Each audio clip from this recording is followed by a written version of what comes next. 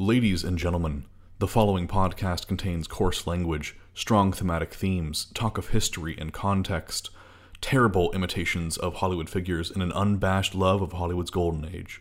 It also contains the ramblings of an unstable dork who has too much time on his hands. Listener discretion is advised. And now, on with the program. Okay, Zach, you're on the air.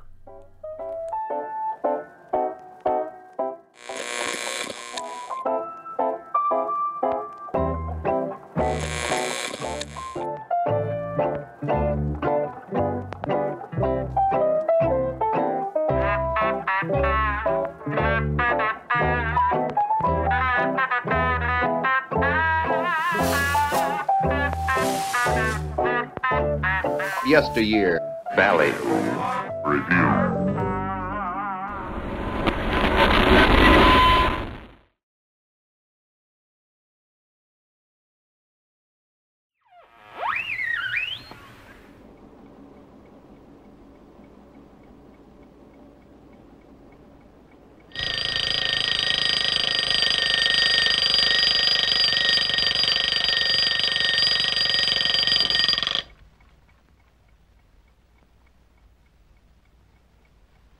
Another day of podcasting. Better get started.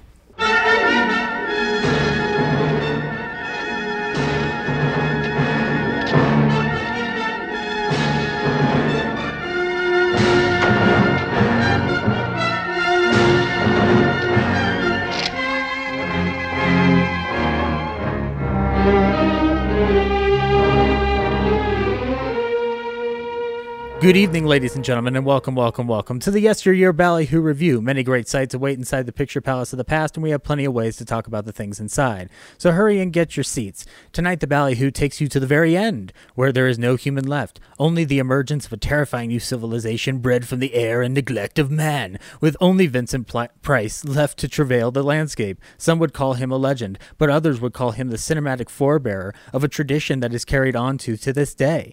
One thing is for sure, we shall see his journey through the rubble of a barren world with 1964's The Last Man on Earth. So see the show and stay behind for a discussion to delight the earbuds. We switch you to the state capitol, where His Excellency, the Governor, is speaking from the Executive Mansion. Further, I have, in conjunction with the federal government, declared this state to be a disaster area.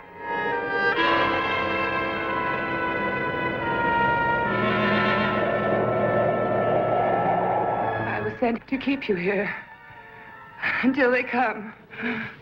To kill me.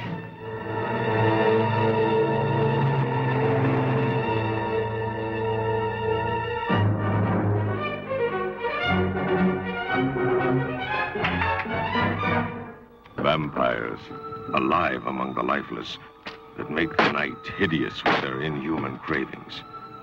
If they are not destroyed in the flaming pits of hellfire, or staked to the ground in the light of the sun, will the unbelievable become real? A world of inanimate zombies by day, irresistible, horrifying attackers by night. Can a zombie woman's hunger for love repopulate the earth?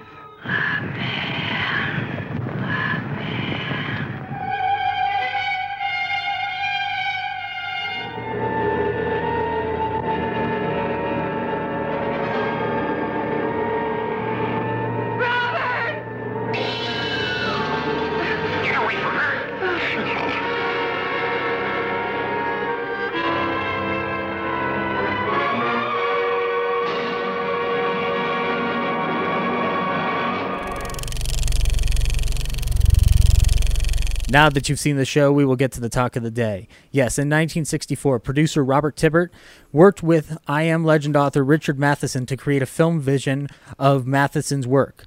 But the origins of Good Intentions went down a far different path than the creator intended. leaving behind a piece of horror and sci-fi cinema that has polarized fans of film and literature. But what is it about this Vincent Price outing that makes it worth a conversation beyond the mere merits of film in the 60s under independent auspices during a changing film landscape? Well, unlike Morgan, I shall not be alone in trying to figure this out. With me today are two podcasters whose poptimism can gleam through any apocalypse through their ways with a jovial bone forming around their kind core.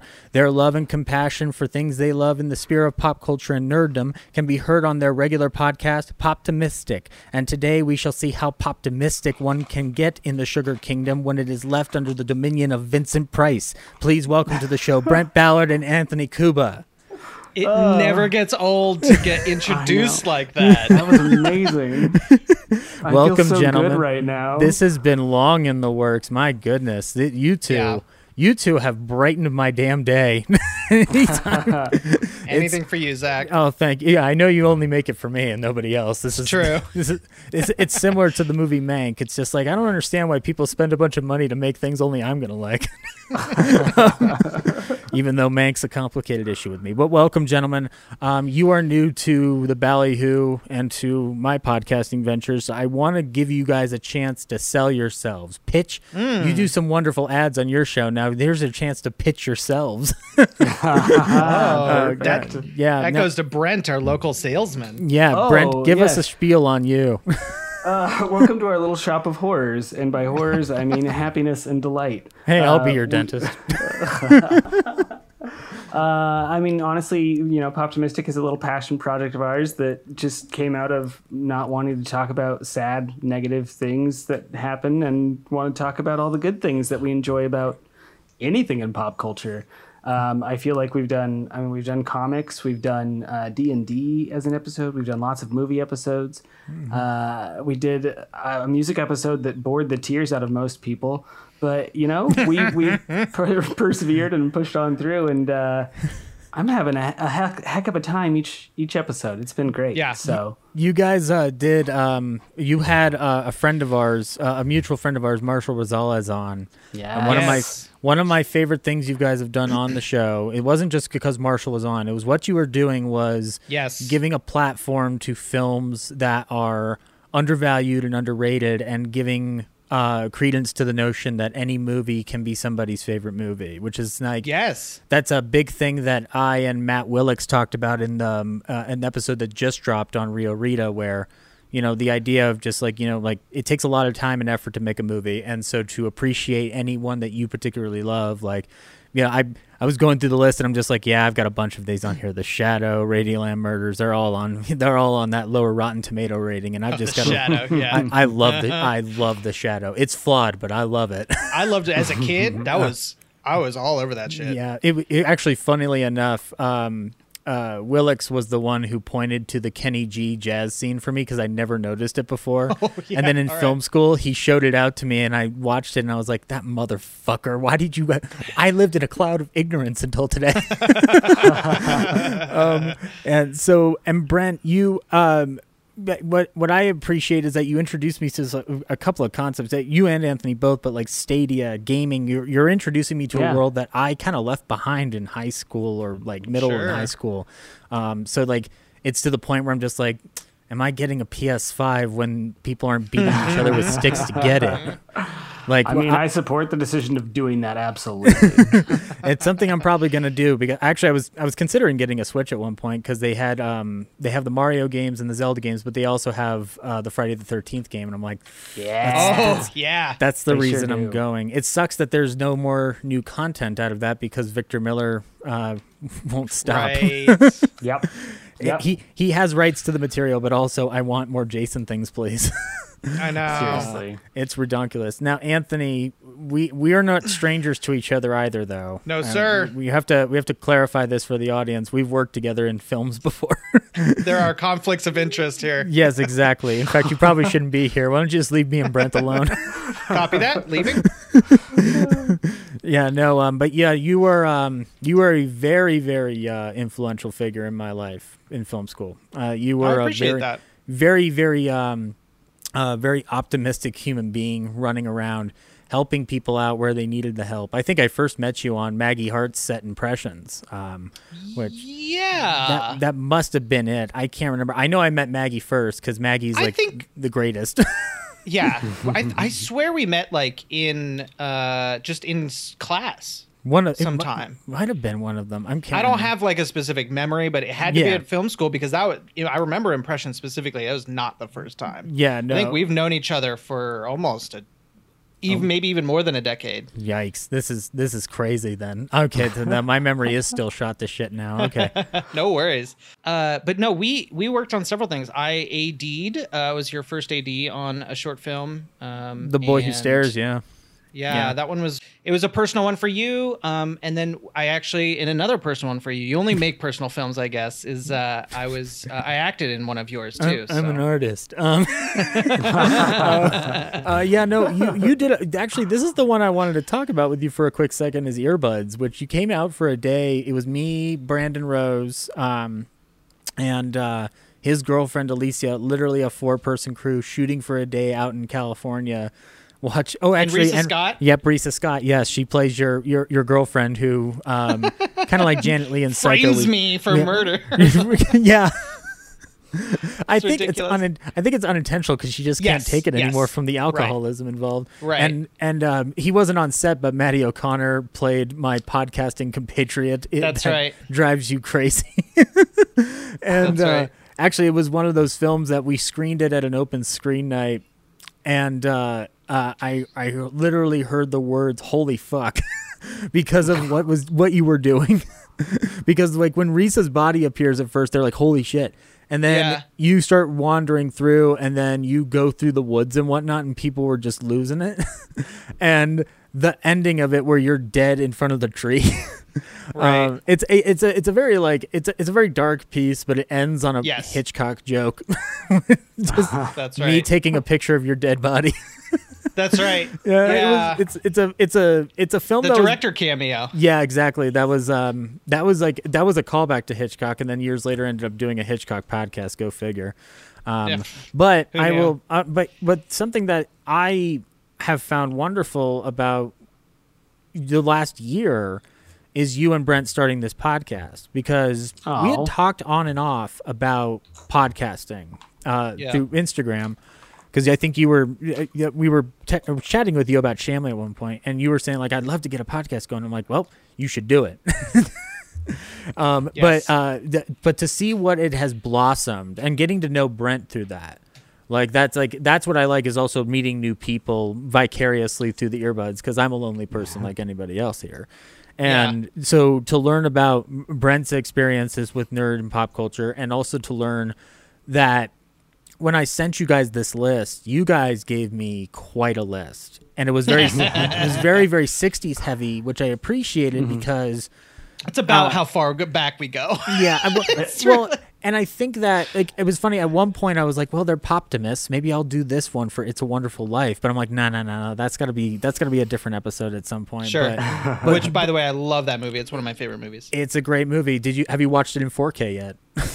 No. It looks great. I didn't know that.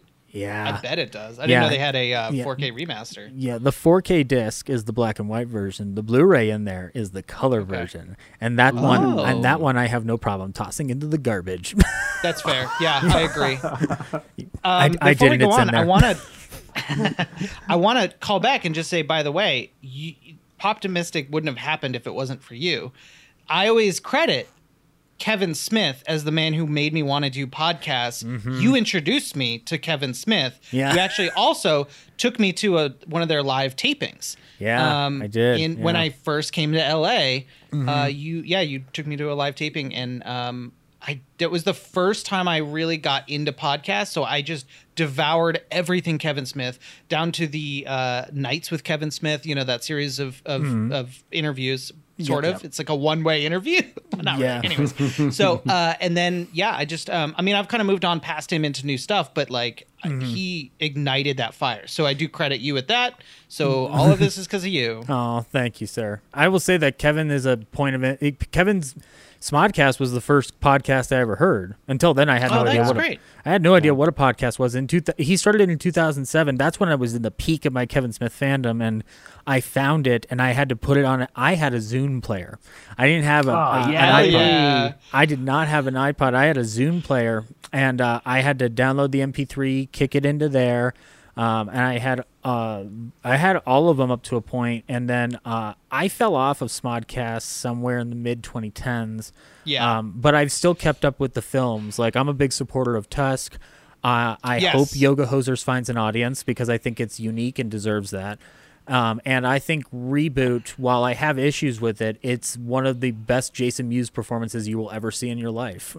It is a movie that is written directly to his experience in a way that I absolutely enjoyed. Like, Jason Mewes made me cry. That's how affecting the movie was. Yeah. And now it also, but it also is a retread of Strike Back. So there's elements where I'm just like, okay. The one thing I saw, it's a notification of how much I've grown up, is when I watched it and I walked out, I'm like, oh, that was cool. What do I have to do tomorrow? And it's not, and it wasn't because I didn't like it. It's just like, man, like the View Askew universe fell off for me at some point, and I'm not worthy of staying in its lovely kingdom anymore.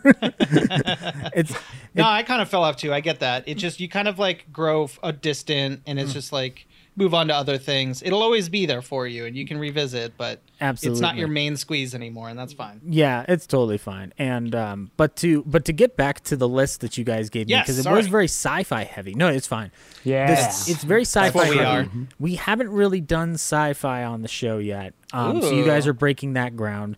You gave me a good list, and ones that I definitely we'll talk later on in the week about having you back on for some more on that list, because one of those entries just came into my life again after a long time. Certain film produced by Howard Hawks, even though he possibly directed parts of it, it's not all of it. Are you going to name it, or are you going to keep us in suspense? It's The Thing from Another World, guys. Yes! We'll just spoil that now. But at the top of the list was The Last Man on Earth, which took me aback for a second, because I was just like, wow, okay. That would mean, it would mean Vincent Price virtually back-to-back within the span of this show, because we did House of Wax with Marshall, but also I was under the impression that nobody liked this version of the story of I Am Legend. And come to find that if I really looked down deep into my soul, it is technically the most faithful to the book. Yes. Because the Omega Man... Oh, boy. I've seen portions of it. I've never seen the whole thing. I Am Legend, I didn't see in full for the first time until I was on the treadmill at my fitness cinema when the gym was around for me. And I was running to it, and I was just like, this is better than I was led to believe. And, and I'd seen portions of the extended cut with the different ending, but I don't think I'd ever watched it in full.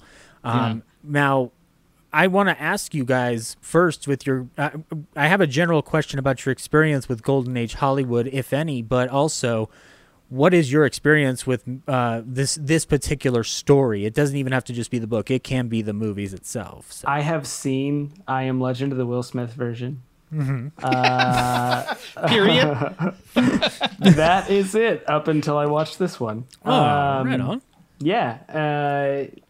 That's it. Yeah, that's the first time viewing. That's all of it. Did you have any experience growing up with older films of the past, like these older black and white Golden Age Hollywood films? Not really. We watched like a lot of VeggieTales in my house. I gotcha. And, a lot of like real Christian-y religious stuff, and nothing wrong with waltzing with tomatoes. Yeah, you know it, baby. Yeah, I did. I didn't really start getting like interested in older films until actually earlier this year. I watched a docuseries on HBO that it went through a whole bunch of stuff, and it's just called The Movies. But it it goes through the Golden Age, and I was like, I really need to watch more stuff on this. I haven't gotten deep into it yet, but I'm really excited to go further, especially after this. I've watched this and The Great Dictator so far. Great Dictator is a wonderful film. Yes. That is an essential film. It's a good pair with To Be or Not to Be and some other films of the era that to address the impending doom of the Nazis head on. The one that I rewatched for the first time in a while the other night was A Confessions of a Nazi Spy with Edward G. Robinson. And it was the first film in motion picture history in America to address the Nazi menace up front without fear of censorship from the government. Whoa. Because there was a big policy within our isolationist country at the time to be like, don't offend Germany. Yeah. And the Senate was reaming down Hollywood's throat. Warner Brothers was one of the first to break with its European markets, and specifically Germany, because they were against Nazism from the get-go. Right. And then they made this film, and they virtually got, like, they were going to be taken down for the count. And I'll have to correct myself on this if I'm wrong, but I believe FDR was among the people who was like going over to Harry and Jack Warner and being like, release the movie. Because it was the way they got away with it is because it was based on a true story, because there was an actual spy ring in the U.S. of Nazi spies that was broken up by the FBI. Very cool. Very astounding piece of work. It's kind of like a cheap crime movie by today's standards, but I love the intent behind it and the story behind it so much that it's like I kind of forgive its flaws for that. Yeah, sure. Now, Anthony, you went to film school, so I think you might have had a little more injected in you, which I appreciate. By the way, I want to say, Brent, I appreciate, by the way, that since this is your first time, I love to get the perspective of somebody who's kind of watching this with new eyes, because it's a different world for you. I want to say one thing before Anthony takes over the show. I've been listening to your Ballyhoo review stuff, and because I just listened to the one with Marshall with House of Wax, and so that's been another thing that's been fun for me, is because like I had a list of movies for Golden Age that I was like, I need to add stuff, but I don't know what I want to add. So now I'm just like going through your catalog of listening to stuff. I never think I would have watched House of Wax until after listening to you guys talk about it, and I think probably because the only one I ever think of when I hear House of Wax is the Paris Hilton one. But it's been fun. Oh yeah. So. Which has gotten a weird resurgence over the years, where I'm like, really? That came out? Sure does, yeah. I guess the mid-2000s are due for their nostalgia period. All right. I still have a crush on Alicia Cuthbert. Oh, yeah. Well, who doesn't? When you watch 24, Heck yeah. Yep. Now, Anthony, you went to film school, so you had a little bit more exposure to this. Yeah, I had more exposure, but I don't think I had more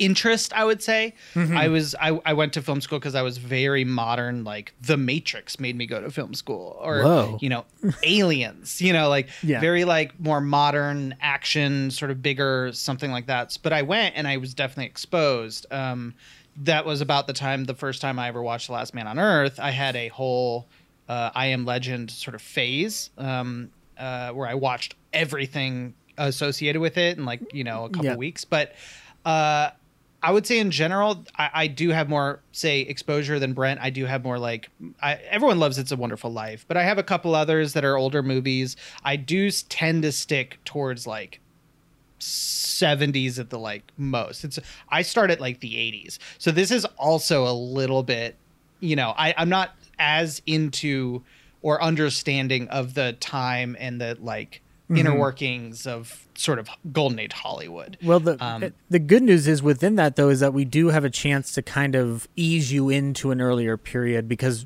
we're talking about a film from 1964, which is 4 years before the industry really shifts. 4 to 5 years before there's a huge shift, and suddenly the studio system dies. So I was going to say, I was really actually surprised when I realized the Omega Man was only 7 years after this one. It was released 7 years after this, which means it was probably made like 5.5 years after this one released. Yeah, it's it's night and day different. Yeah, it's interesting how, because the Omega Man, from what I've seen of it, I get the impression, especially with Heston being in it, that it comes at this dividing point between what the new wave is going to do and what the old guard of the studio is still attempting to do, because there is kind of a weird, people look at the 70s as this period of innovative cinema only, when in fact there's also a slew of commercialized, very standard studio fare. Like one of my favorite films from the 70s is The Sunshine Boys.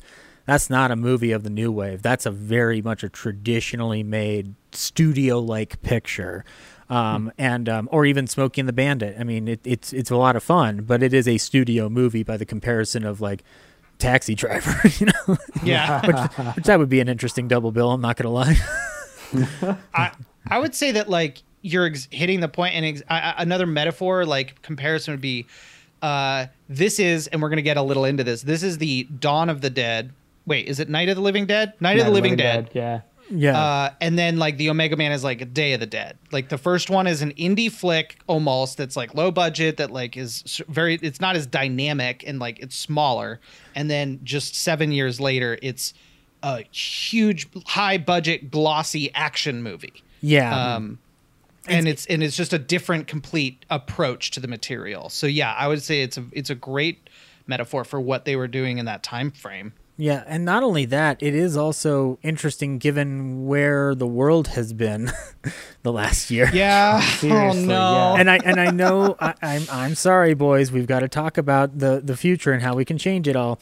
But the big thing on this film ultimately is also that it is a trope that has extended beyond the 60s, but it all starts really with Richard Matheson's novel.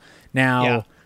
When my exposure to this, I'll be upfront. I haven't read this book since 11th grade.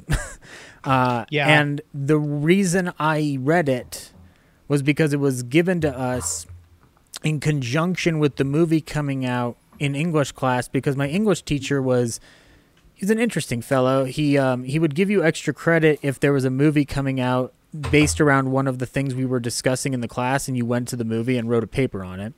That's kind of cool. I like that. That's a good idea. Yeah, I liked it too, except I wasn't going to go see Beowulf. But fair. And I didn't want to, and I didn't really have any interest in seeing this one either. But I did want to read I Am Legend, the book, and very, very. I got about halfway through. Yeah, and I didn't go back to it, and it's more than likely because fiction books for me are an uphill battle as the older I get, and I'm going to work to fix that. But it was one of those last sci-fi novels that I read. It was along the same year that I read Slaughterhouse-Five, so that which was a bigger influence on me because Kurt Vonnegut's insane, and I like to think that I can join his madness one day.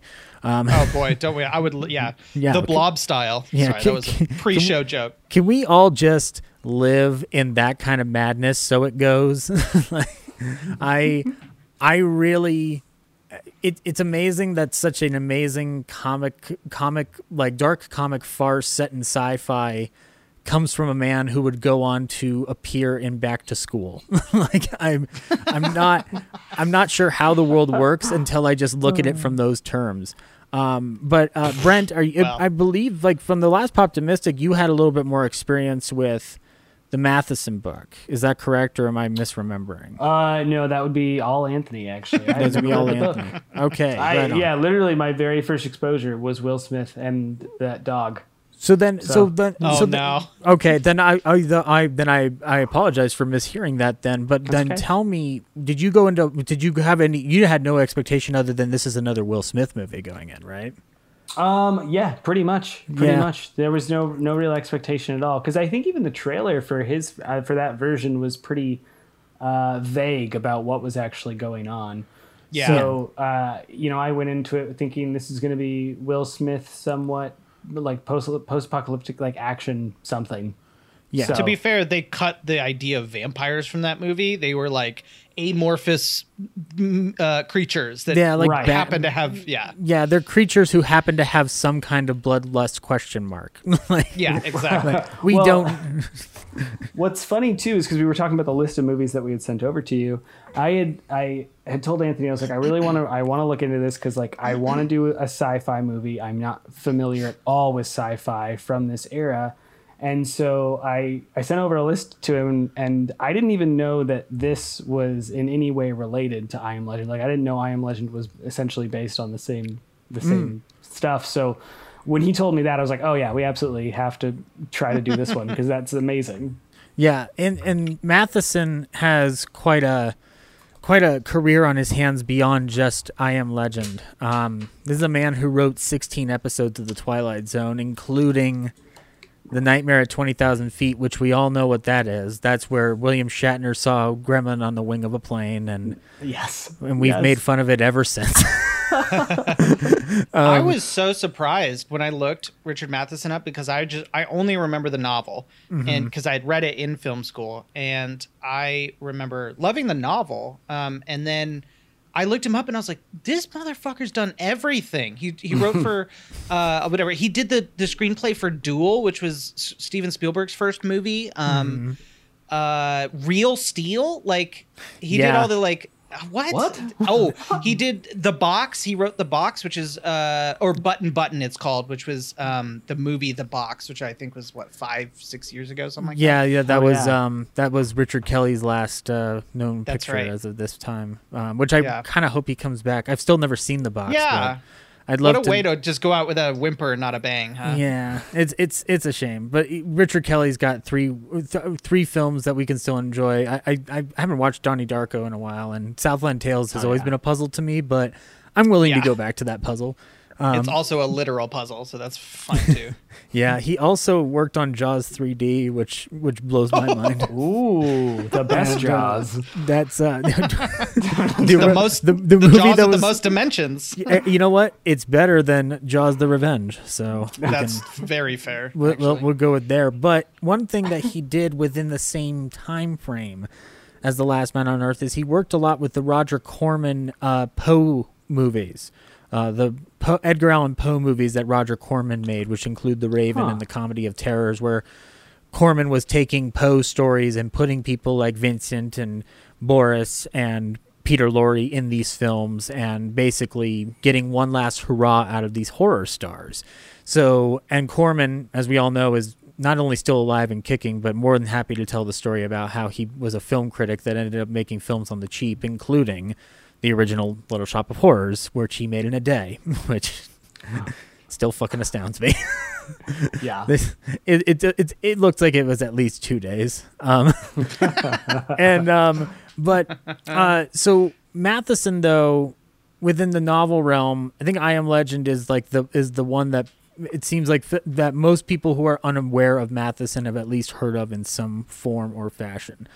It's kind of his legacy. Yeah, and it's a good legacy to leave behind because putting aside even the vampire elements for a second, there is something about the story of the last man on Earth living and what that environment looks like for people. And you know, again, we've had our fair share of that experience, feeling that in some form or fashion over the last year.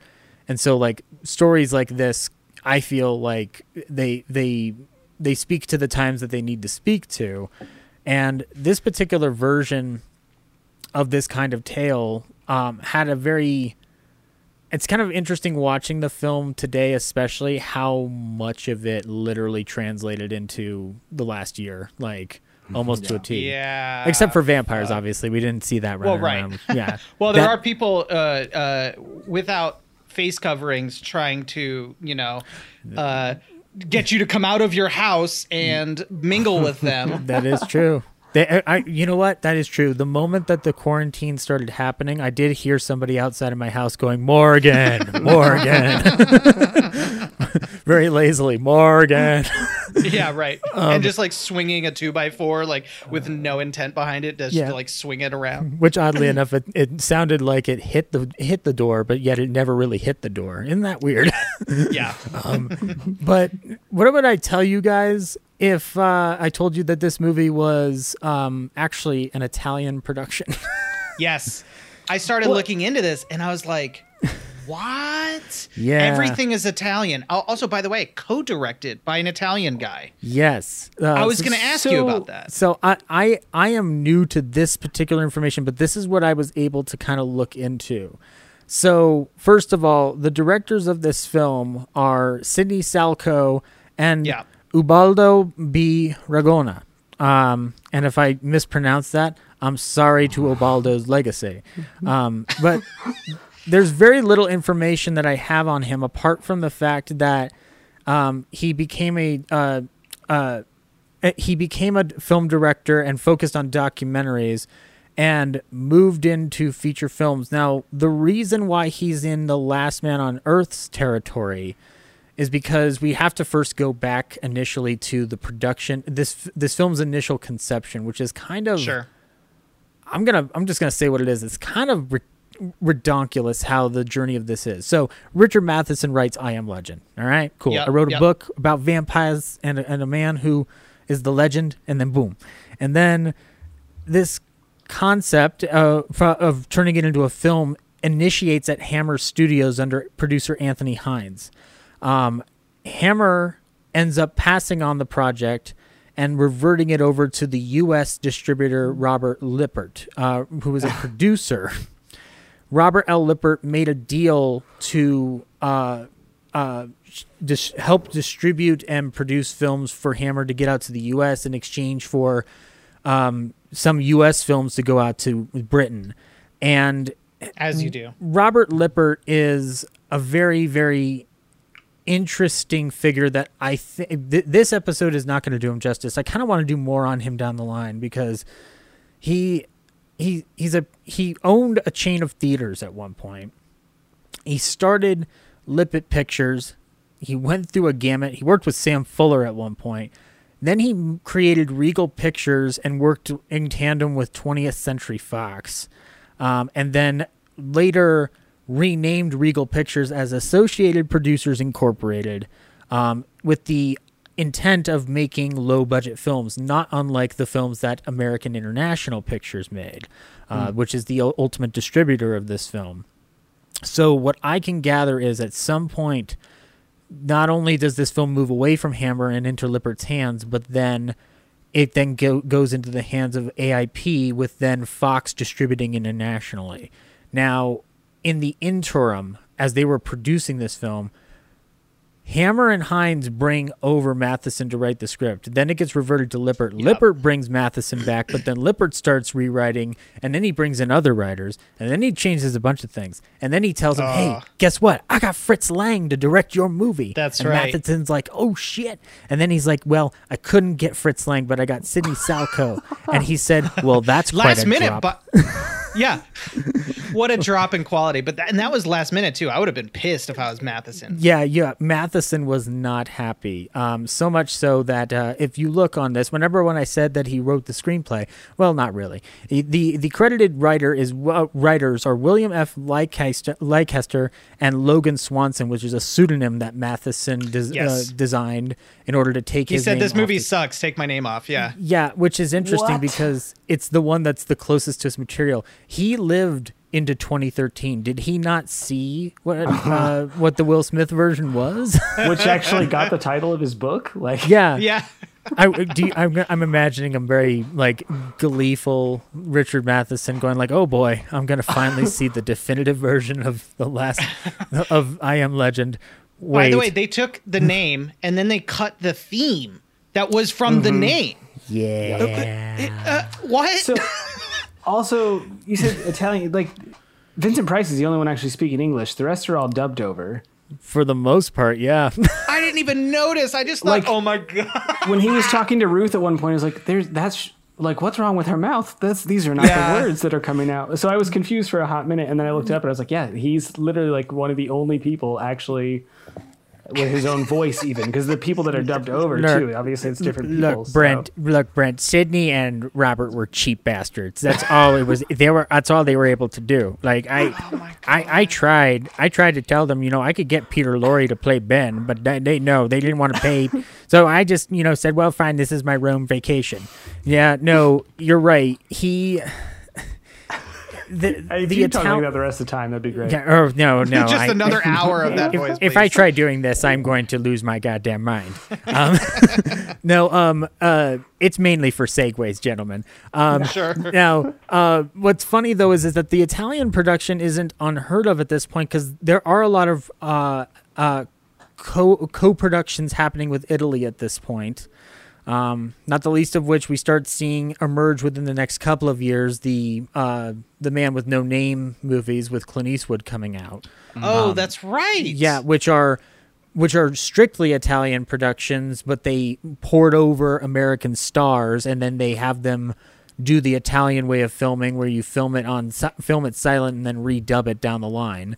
What in the fuck? If anybody here has seen Once Upon a Time in Hollywood, there's a line where Kurt Russell's narrator is going like, Rick didn't appreciate the way he had to redub the movies. He found it all rather ridiculous. Anyway, here's the end of the movie.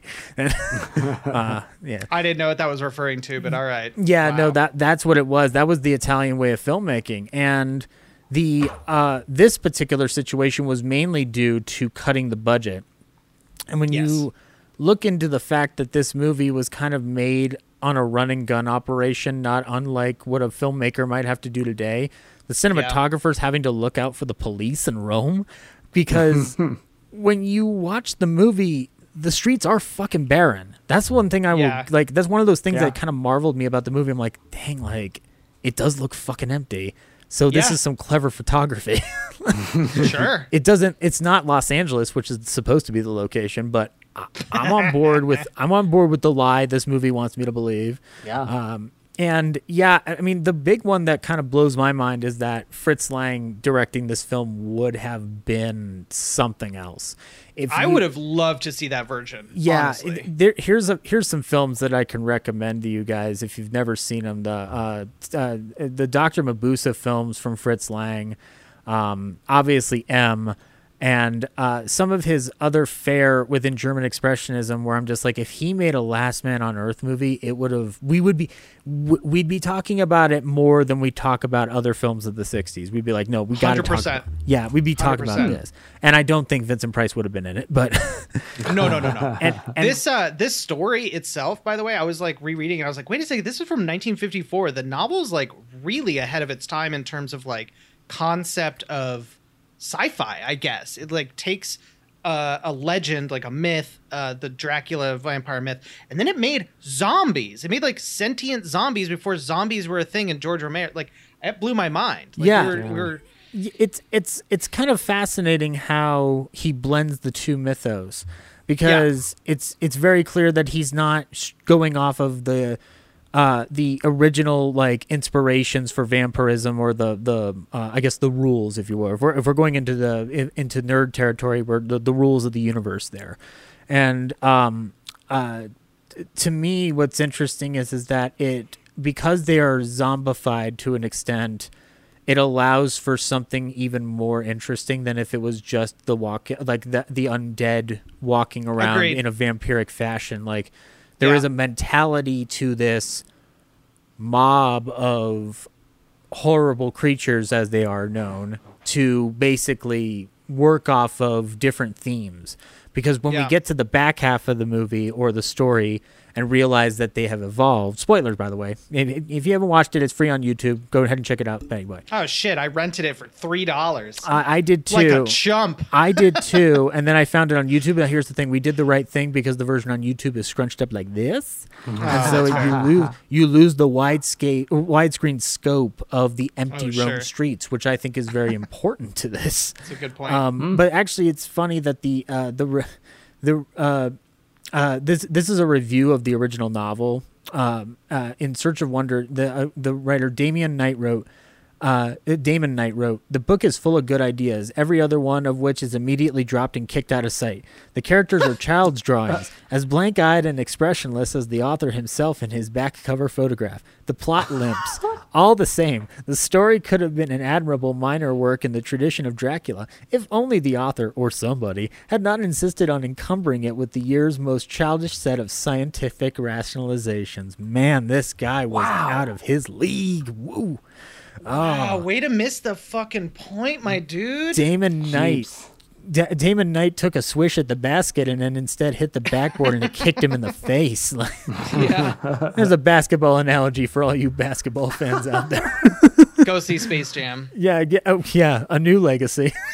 That's right. Oh God, my God, that's a poptimism. That's a poptimism I'd have to express, because like I love the Looney Tunes, and Space Jam tests my love, where I'm just like, they were on the big screen and I want any exposure possible.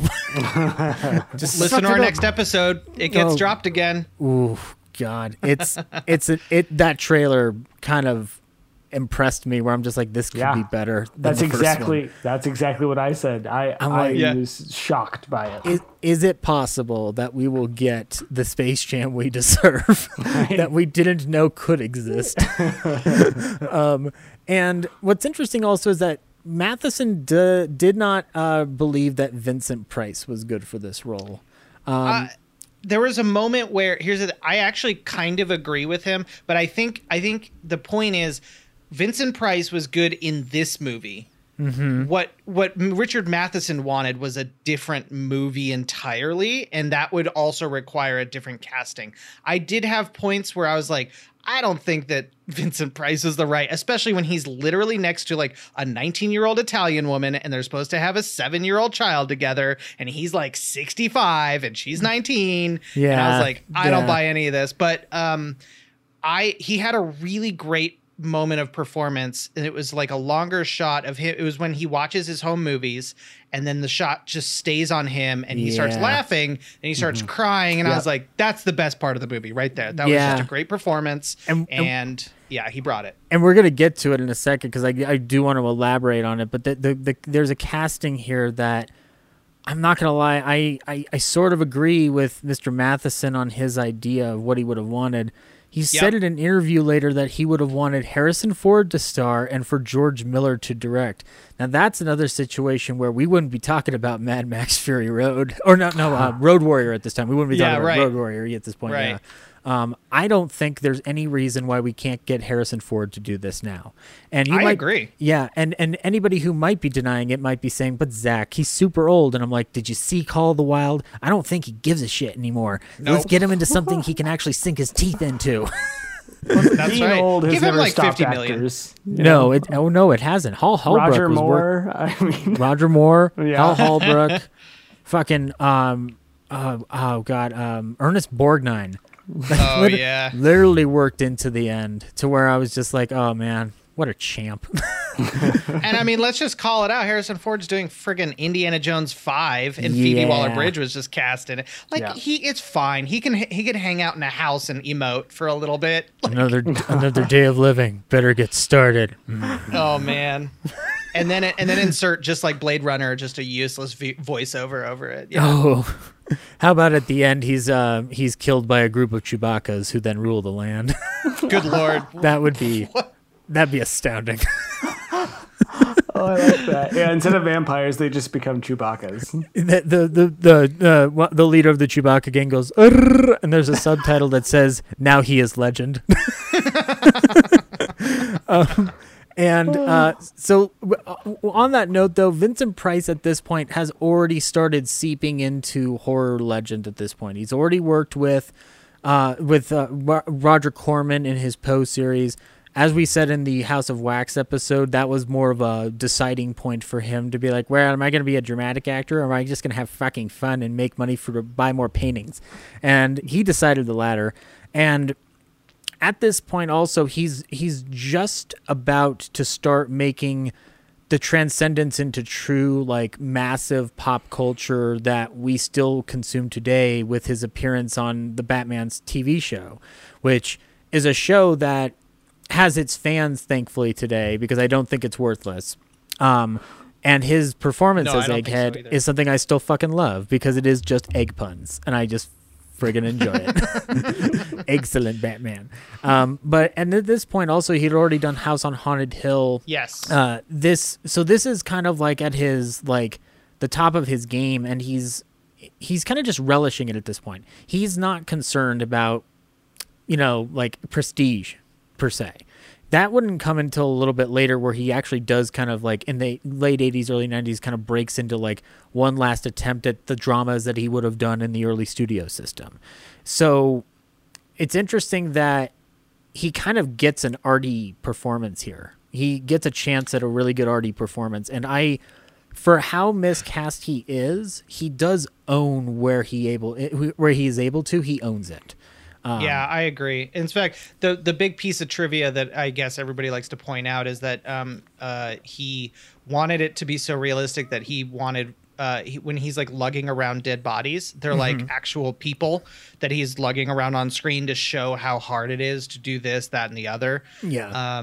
Which is something to the point of like he went that kind of extra, mile to try and make this like a legitimate, piece, a performance piece, and he was in it and he was there every day trying to do it, which is admirable, because I think like if I was in that position I'd be like, I don't know if I should be here, but like he went for it. Yeah, and he and also this is a film that was shot in the dead of winter, and there's a quote here from a Fangoria Weekend of Horrors in 1990. He said, I never was so cold in my life as I was in that picture. I had a driver, and I used to tip him a big sum of money to keep the car running so that I would change my clothes in the back seat.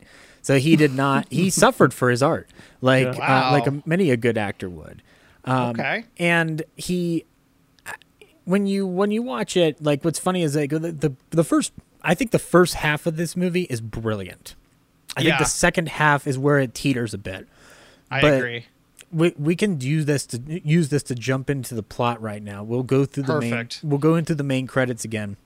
First of all, again directed by Cindy Salco with Italian work on the prints of this film, because this film had kind of two different versions come out, one to Italy and one to America, by Ubaldo B. Ragona, produced by Robert Lippert, screenplay by not Richard Matheson, William F. Leicester, and then the Italian version, which retranslated, was Furio M. Monetti and Ubaldo B. Ragona, starring Vincent Price, Franca Bettoia, Emma Danieli, and Giacomo Rossi Stewart, with music by Paul Satwell and Bert Schefter.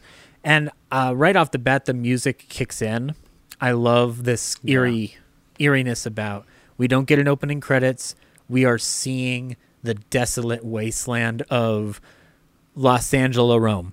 And I took a note about that. This opening was kind of brutal. Like it makes a really big statement that I was going to ask you, as someone who doesn't know much about Golden Age Hollywood, like how typically like brutal is our movies. Like this was like just dead bodies everywhere, first 10 shots. This is an era where you start to see it happen. Like that's awesome. So it's kind of pioneering that feel. You can get brutality pretty early on, but it comes in different forms. It's kind of like interwoven carefully.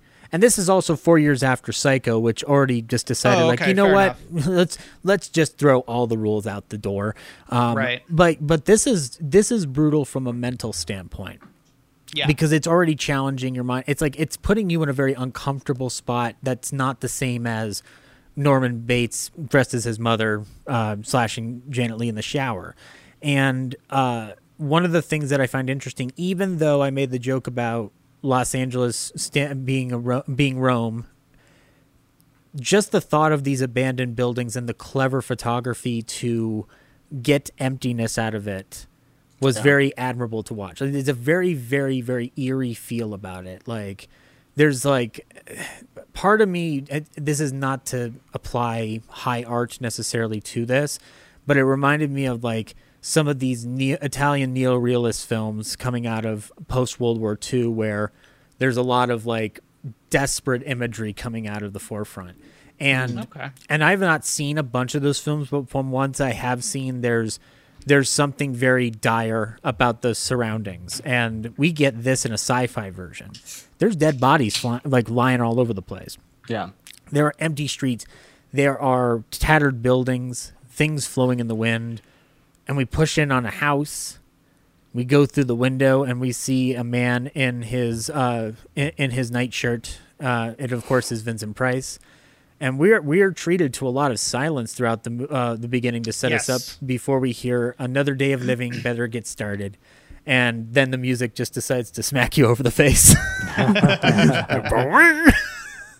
Yeah, now I'm going to tell you how to feel. Yeah, exactly. Oh yeah, now comes the part where you guys freak out over the experience of the day-to-day life in the apocalyptic zone.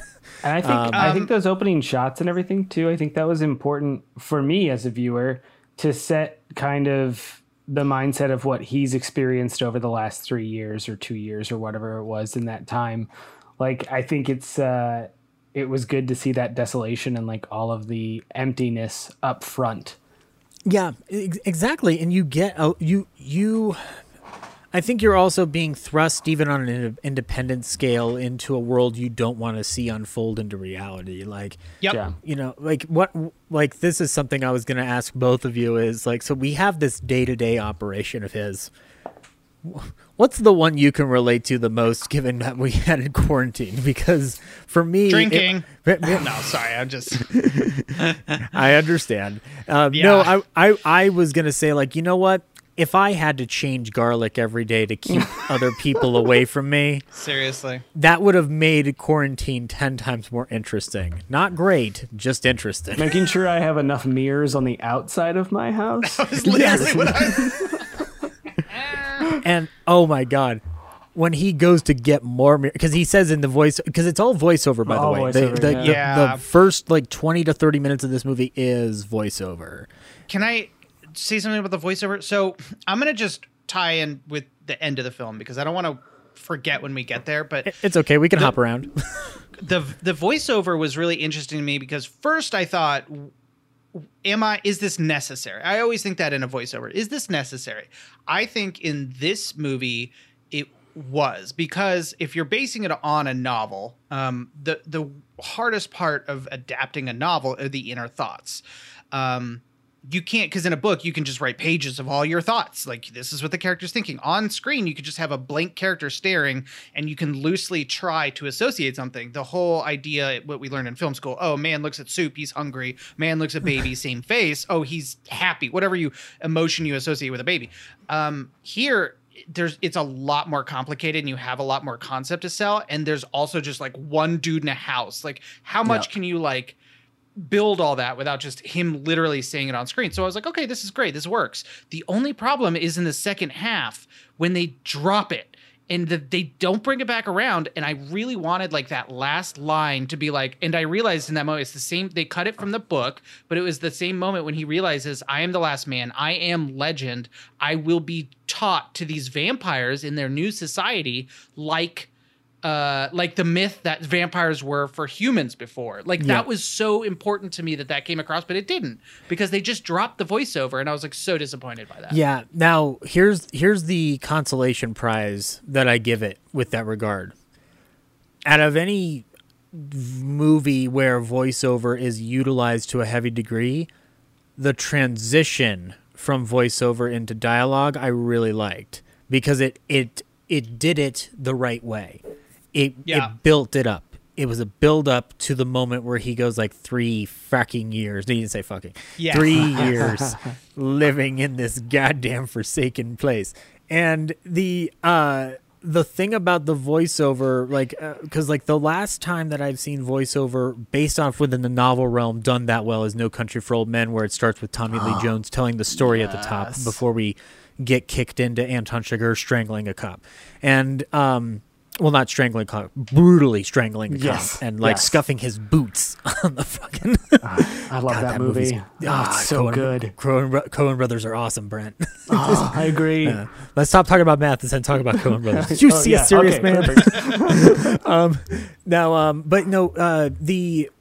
When he I was gonna go back to the mirror part, because when he goes in this voiceover, like, I gotta go get more mirrors. He goes to the mirror shop. This was a sign of like, okay, this is definitely an indie production. There's a nice little stack of mirrors there, like, oh, hang up. It's like a hall of mirrors, if you will. And out of all the nice mirrors he could have, he's picking the most basic ones off of the shelf. All but one of them are conveniently located in different aspects of like around a fancy mirror. And then the last one he grabs is off the wall. He's like, well, I guess I'll make an actual attempt here. Take that one. But also, before he even goes out, he's already got dead bodies strewn about. Now, this is the weak ones that the vampires feed off of. And right from the get-go, you've got dead bodies flying around, and you've got him taking them into the back of his trunk to then take to a pit to burn. Which, the imagery of him with that gas mask, there's a lot of like, Tim Burton has been very open about his love for these horror movies of this particular era.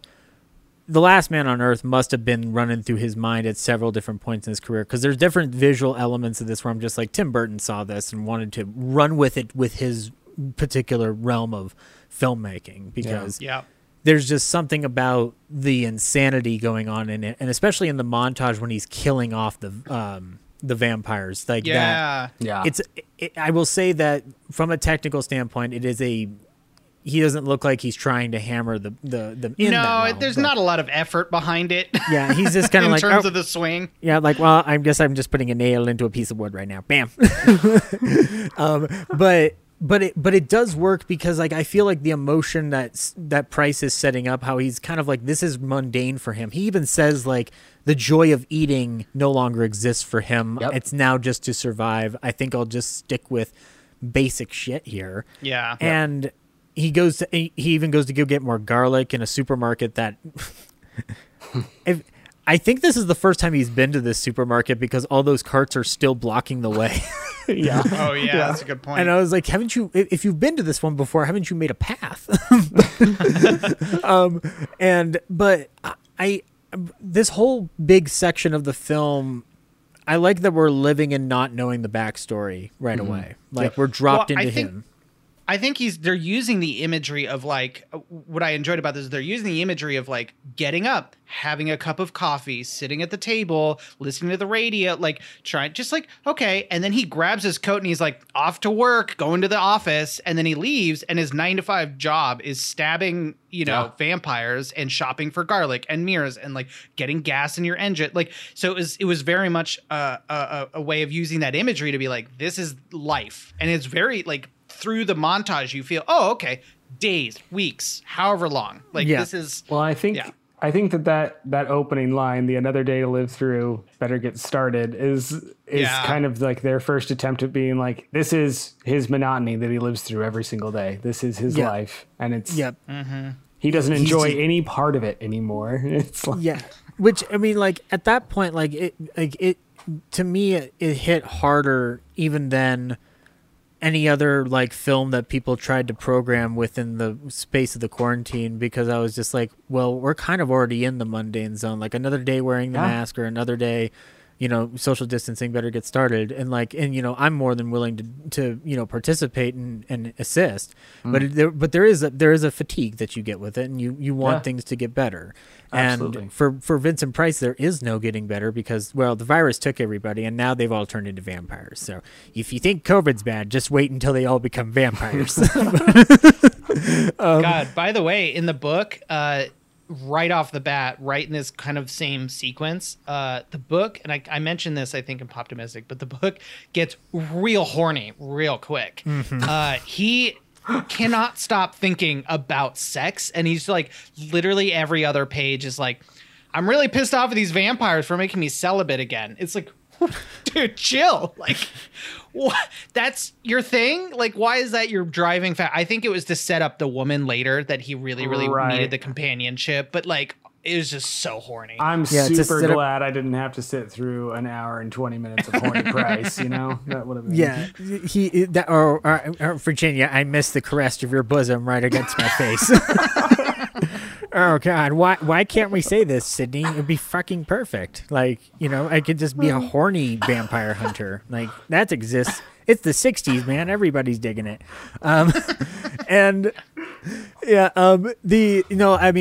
And Vincent Price should be noted, a gentleman, salt of the earth fella. Yes. Virtually no complaint ever made against him, period. Unlike everybody we talked about in the first 10 minutes of this podcast. Oh, yeah. No. Vincent Price is better than all of us, guys. Don't you know that? Like, when he died, society died. So he died. So society died after Edward Scissorhands. That's what happened. That was the benchmark. Oh, great. Yeah.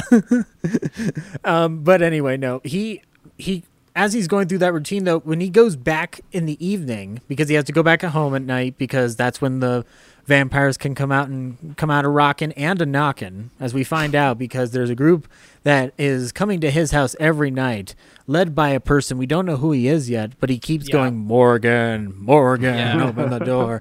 And Vincent is just like, whatever, man, jazz record time, couch time. for Morgan right here. This, Fucking chill. The smooth the I don't know what kind of jazz this is. It really does feel like it's like of that era 60s, like a Miles Davis kind of thing flowing through, and he's just listening to the impending doom of vampires coming down to it, breaking down his door.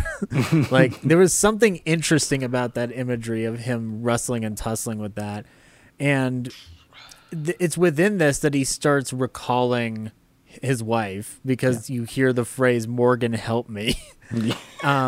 And he ends up going to visit her grave, which I don't know how long he stayed there. The entire day, That's of it, all insane. day. He just takes a fucking nap and just from like 9 a.m. to 6:30 p.m. This is the one moment in the movie where I'm just like, man, like it's like a weird cut into your day here, like, and the way the film's shot already and pacing itself, I'm just like, this feels they needed off. a bit of a transition. That sequence didn't work for me. It's almost like because the film the him watching the home movies comes after that fact, because that should have been the transition point where he's just That's like, what I thought. Yes. That would have been a better, like, you switch the edit up a little bit, which given the fact that this film was re-edited for Italy and whatnot, I've never seen an Italian cut of this film. I wonder if they looked at it and went like, well, that doesn't make sense. Maybe that's the Zack Snyder cut of this, is the Italian cut. Oh, it's 4 hours. It's 4 hours, and 50% less Jason Momoa isms. 90% more horny too. So wow. That's where all those. But it's a subtle are. horny. Vincent Price's Justice League. It's just nothing but horniness all around. He's driving a different stake through him. Yeah, Jesse Eisenberg's still at the end, but I couldn't get him to go away from the set. And I guess Jared Leto's there too, because he wanted to hang out and buy some weed from me. But we're getting to that scene that Anthony alluded to, and I wanted your kind of thoughts on this, Brett, because like the home movies obviously don't look the best. They clearly look staged. But is this one of the first instances of watching like home movies and a horror movie specifically like that? Sunset Boulevard has this where Gloria Swanson's character is watching her old movies, but it's not the exact same thing. So like this felt like one of those first instances to me of just like using this in a horror movie to indicate grief and sorrow. But I was wondering how it kind of worked for you as a modern viewer. It was fine. I feel like when it flashes back to everything I'm going to call it pre-COVID times.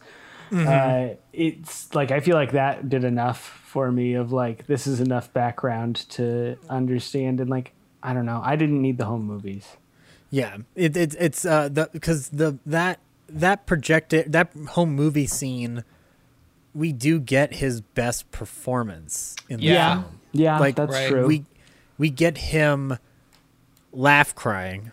Yeah, which is hard to do. Yeah, even with a method actor, I feel. And Seriously. Vincent Price is not a method actor.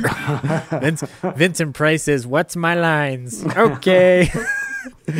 And he does manage to pull off in one shot. Like Salco was smart enough to keep the camera on him that whole time and not leave him for a second. And it's very heartbreaking. Like that's the kind of conundrum of the film to me, is that for all the mistakes that are made, like there's so much that evens it out with like, this is great. Like this is, considering the budget you have, what you're getting away with is astounding. Like that's where the optimism in me comes in, where I'm just like, or the poptimism, sorry. That's where that comes in, where I'm just like, like this isn't perfect, but God damn it, there's a lot of effort here that you can't ignore. And I think you're right too, because that really is his best part of the film. Like he crushes that scene. It was like one of the notes I highlighted and made sure we were going to talk about was that scene, because of the crying and laughter. Like it was beautiful and sad and wow. But yeah, I that's a good point. Yeah, and unfortunately it's all too short because, again, he's still being compounded by Morgan. Yeah. He's just like, Right. I've had a fucking enough. So when they, in the book, they're vampires. Yes. Okay. Are they faster? Yes, they're much faster. They're very human-esque. Like, they have the speed of humans. They have the intellect of humans. But they're driven by bloodlust so badly that they can't really do anything. Right. But, like, go for people. It's very like if zombies were smart and, like, you know, as fast as we are. Yeah, So they really invented the zombie here, and they're also smart. Yeah. It's like, but the only reason that it doesn't run into the territory of dibs on the zombie genre is because there's still the vampire element attached to it. Right. Yeah, And- exactly. Right. And I believe in the book, the reason that their bloodlust is overcome is because of that new evolved form that is coming off of it. Because that's what that was my indication of it when I read it back then, but I may be misremembering. No, I think it was the same idea as it was in the movie where they were like semi cured, kind of. Yeah. So it took away the bloodlust, and they were left with the Garlic allergy. Yeah. garlic allergy, but they could be in the sun. It was, I don't know, it was a little convoluted, but It's kind of like a Twilight vampire. Doesn't make complete sense. But, Yeah. right. But They who cares? sparkle. It glitters. They glitter. They're comprised of very beautiful looking people. There's issues with the storytelling. I would actually. Sorry to Yeah, interrupt. no, go ahead. Yeah. I would say that, like you were saying, the editing, I would have put the home movies before The Grave to really to motivate him to like be at the grave all day, because Yeah. if you're already as an audience member thinking about that and seeing his performance and how affected he is by the loss of his wife, it motivates you, because right now it's just like, what the fuck did you do for 10 hours at this grave? Like, why were you here? To put it in front, you get that emotional push to be like, oh, I get this. He misses her. Like, he's just in a state of grief and loss. And then like, oh, I can rationalize him being there and being a fucking idiot. Yeah, for and 10 hours. also it gives more clarity to the idea of like, look, I know I'm not supposed to be out here this late, but I'm going to sit here for a while with the body of my dead wife, and Yeah. because at this point the whole conceptions of regular day-to-day functions in a normal society have kind of left him at this point, apart from whatever he can manage within his own sphere, his routine, his ability to stay alive in this landscape that he's in. But like, going to the cemetery is not on his priority list. He's got to get garlic to protect himself from the vampires. Yeah. He's got to stake more vampires. He's got to make sure that he gets back before dark. This is a deviation from his routine of epic proportions by year 3 at this point. And also, by the way, he makes his own stakes with a really cool spinny machine. That's an official woodworking machine. Like, that's what they use to do that stuff. I don't know. I've never done it, but it's very cool. That's fucking dope. I can imagine Vincent Price was just like, let me learn how to operate that motherfucker. Seriously. I pride myself in being a tool of all trades, and this is one of them. I'm going to learn how to be a woodworker. I'm like Daniel Day-Lewis, except I'm not as frustrating. About to say, you call him not a method actor, yet he is all that is man. No, yeah. Well, I say again, like, I'm Daniel Day-Lewis, but I'm not, then going to give up acting to make dresses. Like, right. Wonderful actor. God, interesting come back, choices. Daniel. Come back. Yeah, I need Daniel Day-Lewis to play the ultimate role that he'll never that I challenge him to do, which is I want him to play himself. Oh my God! If you got Daniel Speaking Day-Lewis, of society dying, it would be sucked into the black hole of Daniel Day-Lewis and the fucking paradox. Here's the thing: it has to be in a raunchy college comedy. Oh my God! I don't know what he's doing there. He just has to do it. But he's there. It's like, well, let's get our celebrity cameo in here. It's like Neil Patrick Harris in the Harold and Kumar movies, where it's just like, let's just get an actor to like completely ruin his legacy or expand upon it with an exaggerated form. Do like the 20th anniversary of American Pie, and like, and he just ends that genre by being, the ultimate cameo. He's Jim's granddad. Oh no. It writes itself. What did you do to that pie? This is disgusting. Son, what have you done to this pie? And he just explodes. He just starts throwing Jason Biggs down to the bowling alley. Yeah. Hit him with bowling pins. I drink your milkshake. But this is the part where we get him breaking the voiceover. Now we start going like 3 years. That's true. 3 years, and then we get that transition, and we are suddenly at an Italian birthday party, and right. And we start learning the origins of this virus, where it's a European wave, a European wind is what they call it, which I kind of like the language of that, like a European wind flowing in. Like I was just like, that's pretty. It's like the fashion of the summer. It's blowing into the U.S. Yes, exactly like that. And then like when I thought of the wind blowing in like that, I was just like, there's room for poetry here, but I'm trying to get past the different elements that are about to come up. Yeah, right. Jeez. Because there is. First of all, Morgan is a scientist. He's Dr. Robert Morgan. Yeah. And he doesn't really believe the impact of this virus initially because he doesn't want to jump to conclusions or think that they're in any risk. His good friend Ben, though, is a little bit more suspicious, and it seems like as their flashback progresses, this really does become like, like a weird ideology conflict of how to handle something of this nature that is a little too condensed for its own good, because this movie's only an hour and 26 minutes. Yeah. Seriously, yeah. And so, but they did do a good job because, well, in just a small detail in the book, he's like a factory worker, and then he has to go to the library every day and learn about biology. Mm-hmm. Here it was like, oh, okay, he's a scientist. He just knows all this shit. Like, yeah, interesting.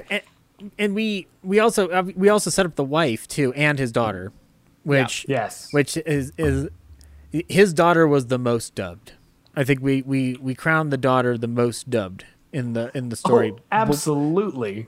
But what's interesting, and I started feeling this harder now because I'm an uncle, and I don't know if Brent felt this since he's a dad, but by the time the daughter succumbs to the virus, I was getting like really creeped out. I was like, oh no, please don't do this to the child. Yeah. Like, don't do this. No. Like, I was just thinking like, oh, is my nephew all right? I know. Calling up my sister, like, he better be fucking okay. Watching anything with kids in distress now, I'm like, I don't know if I can watch this. I have a hard time. I have a hard time with it, except for the Goonies. They opened themselves up to that danger. Oh, for sure. It's their own fault. They deserved it. I was gonna say that's my second favorite moment. I think. Well, favorite not because a child dies. Okay. But like I think it's just the best moment. Yeah, like, the dramatic moments, the dramatics of it. Yeah. That because her saying what was it? Was like calling out for dad. Yeah, like I can't see. That one I can't see. Oh my god, that got me. Like that struck me right in the chat. I was like, "Woo!" And it's not like overplayed. It's not overplayed. It's it's like perfectly played, the right level. And there is one thing about his interactions with the family in specifics where there is a bit of a delay in Price's performance in certain moments. Part of it has to do with when his wife is, they get into the discussion about like, do we call a doctor? And he goes like, no, you can't call a doctor because if you call a doctor, they're going to insist on, yeah, exactly. Yeah. Because at this point it's become too, it's too unmanageable. Actually there's a scene where they're watching the television and the governor declares a state of emergency essentially, and which gave me different types of shivers because I was just like, we were literally just through this. Yeah. And the language is so similar to where I'm just like, man, like this is like, this movie's free on YouTube, guys. You guys can watch it and just be like, geez, like 1964 was calling out. Yeah, gotcha. And so ultimately, when it's all said and done, we get through this flashback. The child dies. Yeah. And they bring her to the pit, and there's this wonderful scene of Morgan flat out searching for his child. Yeah. And he goes like, my daughter's in there. And the guy who's pushing him back goes like, there's a lot of daughters in there, including mine. Yep. And I was like, yikes. Yeah. Yeah. For as much as like there was like all this screenwriter stuff, there were several lines that were really impactful. Yeah.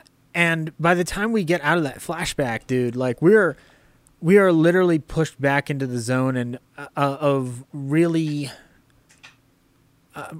understanding the crisis that he's been in this whole time. And actually, the moment when his wife dies, that's still in the flashback, by the way, there's a great horror moment where he starts hearing his wife's voice from outside because his wife had emerged from where she was buried. Yep. And you start hearing her voice going, let me in, let me in.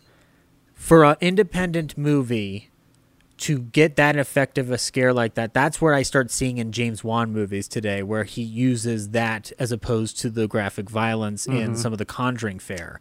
That's interesting. Yeah, that's a good point. There's something about it where I'm just like, man, like, I don't think James Wan saw this directly, but like, shoot, like that's pretty damn close to it.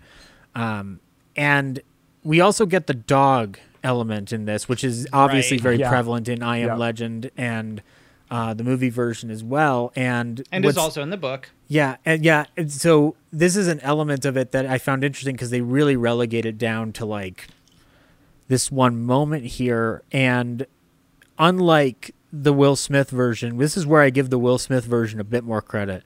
Yes, the dog scene here is great until we cut to the reveal of him having killed it.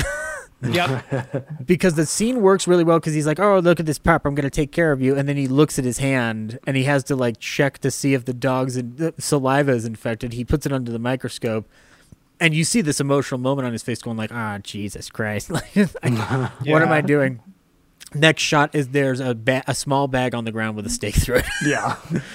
I kind of got lost for a second too. I was like, I didn't make the connection for a second. Right. I must have like looked away, but I was just like, I don't know if that was really well done. Like, I think we could have seen a moment of him like debating whether or not to, and maybe grabbing a stake from the pile or something, and then you, you kind of cut to that. My wife, to make the my connection. wife walked in during that part, and she, what's in the bag? And I was like, oh, that's you don't want to know. That's when Vincent Price turns to your wife through the television and goes, "It's a dead dog, ma'am."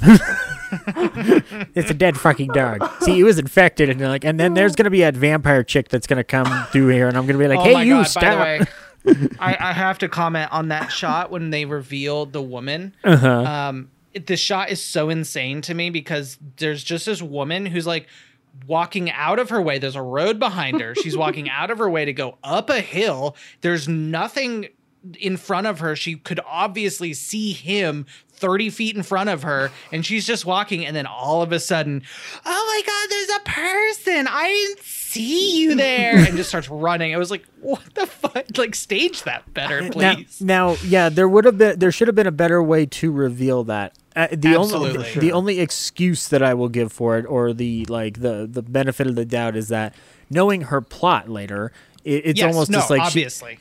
This was the only flaw in her plan, where he's just like, well, how do I get his attention? Yeah, exactly. I have to walk directly towards him. She's like, I know, I'll be obvious. Yeah, would have been better if she like walked up to him. She's like, have you seen my dog?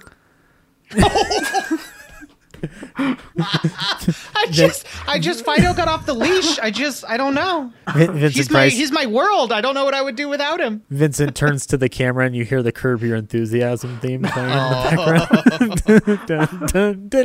background. And he takes the woman back to his place.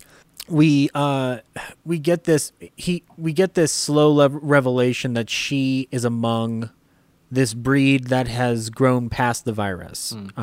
As Anthony, there's a moment where you kind of like, he thinks, oh, it's another human. How do we do this? Like, oh, you need to come back with me. It's that, I think what they did a decent job of sort of building up, because the difference in the novel towards this is like, I was talking about the horniness. Oh, he wants female companionship. He lusts after people, sure. But it's like it sets that up for him to take someone in. Yeah. Here they did a little differently, where it was the it was the wife, and then the dog, but the dog directly links into that because it was the loss of the hope of companionship directly into it. I think there's a little bit of time in between the dog and meeting in the book. So I think linking those two things was why they're trying to bridge that. Let's not have him just be a horny monster, and let's try to link these emotional ideas. Yeah, let's try to like connect these dots a little bit more better. Yep, yeah, sure.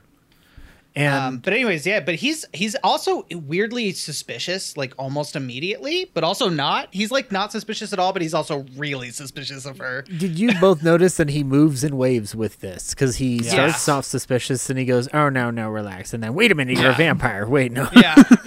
And he's both, like, I can't be a vampire because we're both out in the sun. Obviously, I'm not a vampire. You're not a vampire. Are you a vampire? Are you a fucking vampire? Like, he's like intensely aggressive and then like way too relaxed, like and then intensely aggressive again. It's like, well, you are all over the place, my dude. And it is an example of Vincent Price knowing the material that he's working with, even though he does proclaim that he really loved this movie in later life. He proclaimed that he loved this film, and even it went so far as to say, which I'm guessing appropriately based on the reception to Omega Man, he's like, I think it's better than Omega Man.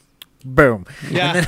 And Charlton Heston, by the way, fucking trashed on this one and said it was badly written and badly staged and badly acted. And it was he's just jealous because he was only in one good sci-fi movie. So, oh, I'm sorry. He's in two good sci-fi movies because Beneath the Planet of the Apes is a good movie too. So, yes, exactly. Yes. See what I'm saying? The Planet of the Apes movies are the main reason I still watch Charlton Heston movies, technically. But anywho, though, it is revealed through that. Actually, he gives her the blood transfusion too. After the fact, it's revealed that she's allergic to the garlic. And he's like, "What are you?" And we get the woman, even though she's clearly dubbed, she does give a pretty interesting performance on this in regards to her like giving the bad guy exposition plot and whatnot. It almost sounds like the way they're positioning it in the 60s. It almost sounds like they're addressing counterculture in a weird way as an allegory, and I only allude to it because the way that they're all dressed after the fact when they're hunting them down, I'm getting weird vibes of like this, like these like different hippies? These different, like, not hippies, but like different like counterculture factions that were deemed as enemies by, amongst other things, the FBI, which had an agenda and suppressed people's rights. Really interesting. Yeah, and so like that's the vibe I got off of it, but I don't think it was anything too specific because this is still 1964, so we really haven't even hit the cusp of counterculture at that point. Yeah. And if anything, the more direct allusion to like the Sudanese Liberation Army would be a little bit more astute, but that doesn't happen until the 70s. So yeah, to me it was more revolutionary than it was like hipsterism. Yeah, revolutionary is probably a more effective terminology for it. Yeah. Like that's what the imagery and the sort of like, because it was very like they had guns, they were after change, they are the change, they are the next step, like, you know, that whole like idea of revolution. Yeah, and I'm looking at this from the precipice of like an established filmmaker who's clearly living into his like 40s or 50s, like having a certain viewpoint of the world and looking at that in the enemy standpoint rather than, you know, actually talking to people. And but like, so like that's the vibe I got off of it. And like her reaction to things, especially when he finally does the blood transfusion, it, you know, she really just works into trying to protect him, which does seem a little abrupt, but we are in the last like 20 minutes of the movie. So at this point, by the way, this story just fucking takes off. It doesn't It is stop. so cramped. Like, Yeah. and I wanted to say, him using the garlic, by the way, he was such a scientist. He's just like, no boundary, no whatever. He's like, just an experiment. Slap you in the face with garlic. Does this work? Like, it was so callous. I like that when he gives it to her after he's done the transfusion, she like she sniffs garlic like no one's ever sniffed garlic before. She like rubs it all over her face. She's like, I've been waiting to do this for so long. She just goes over to Vincent and goes, "Is there a thing called Olive Garden? Can we go there?" "Why, yes, we'll have to wait a bit, but we can go there. First, let's take care of your friends." Once the mask mandate is lifted. Yes, yes. Remember, safety first, madam. Hey, 6 feet apart, or I will hit you with that garlic again. I mean, I think his garlic strand was about 6 feet, so that's a really good way to tie it off, you know? Hey, That was such a big ass strand of garlic. Like, not only that, but the huge basket of garlic he got from the meat department, which side research for me will be figuring out why garlic was left near the raw meat, but that's a discussion or for another. 3 years, how garlic was still there. Well, At what point do you just grow your own garlic? Anthony, it's atomic. It's atomic garlic. That's fair. Yeah. All You right. know, we use atoms for everything.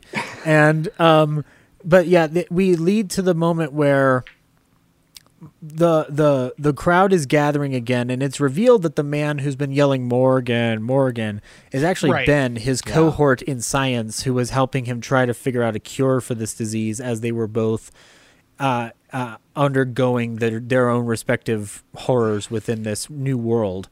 And we get this insane like last 15-minute action sequence. Seriously. Where, like, first off, doors are broken down. The leaders of the new vampire cult come a knocking with trucks and guns, which clearly look like they came from some type of Italian military depot. Yes. Very much so. Yeah, they are Morgan vampires just who are starts- marksmen. Yeah. That's true. Their Yeah. berets and their, they had fucking like spears. Yeah. It was wild. Yep. We got knives. We got sharp sticks. Well, like, it's funny because they're talking about, like, you know, like hiding from these vampires and stuff, but then it's like these 12 dudes just came and like murdered 40 of them and then are chasing Vincent. By the too, way- so So that was one of my weird notes. I was trying to reconcile because, okay, I think that I was having a problem reconciling. They were telling Morgan that they were pissed because, or she was, Ruth, sorry, Ruth, the not sort of vampire, was telling him that her society was pissed that during the daytime he would go out and stab people, and some of those people are quote unquote living. So they're like the vampires that are in their society. So, but how would he know the difference? They're all just sleeping there in their beds during the day. Yeah. So like, then they come and there's like 12 of them and they just start fucking genociding all of these other vampires in the area. And it was like, okay, so they don't care about the ones that are still bloodlusty, kind of, but they do. I got a little lost, but I think that they were pissed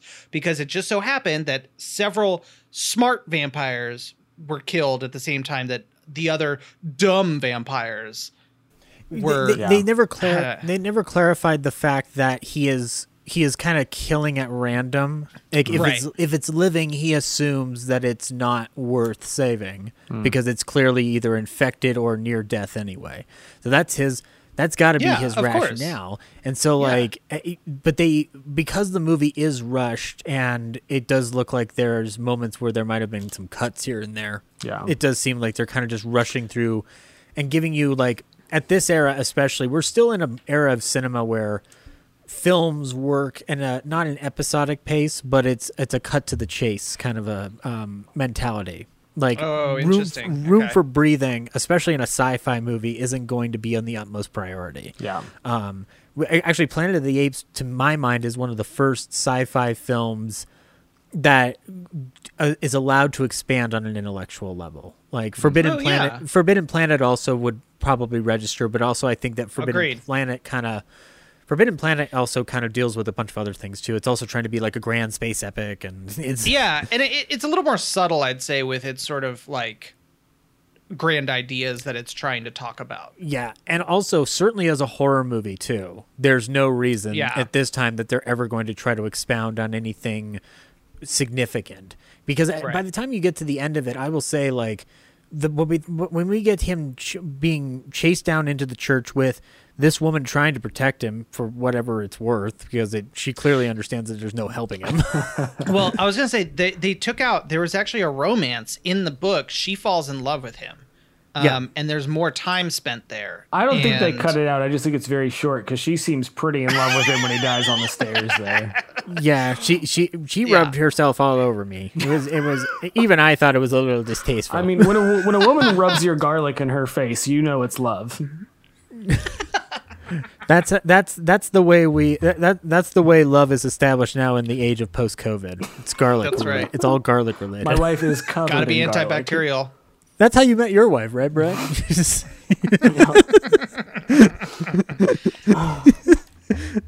Instead of right swiping and left swiping, it's like smell or no smell the garlic. Any book I ever read on dating or relationship advice is fucking stupid compared to the simple answer of garlic. Garlic.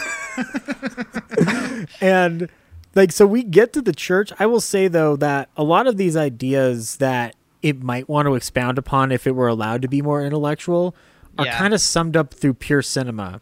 It says I can turn the sound off on a lot of portions of this film and communicate the message directly without needing dialogue. Yeah. And a lot of that has to do with Vincent Price also acting in a way that's theatrical, because he did have theatrical experience. Yeah. He wasn't just bound to cinema acting. He knew how to work the room. He knew how to work with space. Yeah. And the scene at the altar where he gets speared. Yeah. Because it's actually like my favorite visual piece of the film. And it's a film that ends on such a dark note. Oh yeah, for sure. I was gonna say it's not a feel-good movie. No, the book is way different, and it has like such a bigger sort of idea. Here, it was like more about the emotional punch of the ending than it was about saying anything. Yeah, yeah. I think it's going for shock rather than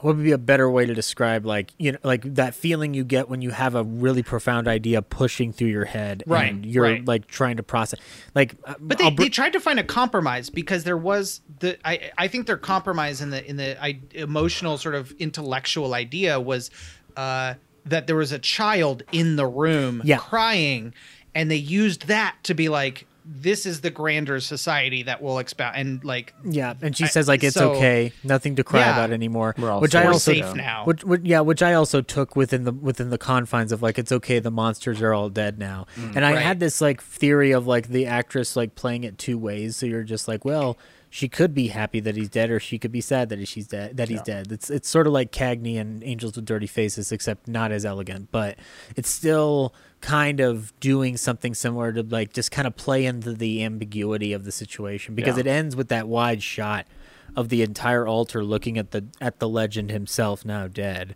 And that's when we get the end of this film, and we're kind of like, before we wrap up, I wanted to say I had one more line that I loved. And it was, Ruth said, the beginning of any society is never charming or gentle. And I was like, fuck, that's good. Yeah, that's another element of like the way the script wrote itself out to me. That's where I was getting that idea of like the revolutionary figures or the counterculture of just kind of like, are they playing this toward the villain angle? Or are they trying to be a little indifferent? But that line is so well written that I'm just like, I guess it's kind of just up to viewer interpretation at that point. Like, I don't think I don't think Matheson, under his pseudonym regardless, or if this is a Tippert line even, where you have somebody expounding this grand virtue in a movie that kind of earned it. It didn't do all the work, but and honestly, it was that line came like 3.5 minutes after the big revelation that there's a new vampire society, and that she is one of them, and like the whole thing. So it was really rushed, but I think that line sells the idea of it. And kind of builds up to the sort of brutality of the society itself coming to kill him. Well, I think and doing it. I think something with when he's dying too, where he says like, they're afraid of me. He repeats that like 3 times, and I think part of what I liked about that was the whole like the misconception of what all of them are doing. Like, he doesn't know if he can actually help the vampires that have bloodlust, and he thinks they're monsters. The people that he's been murdering think he's a monster.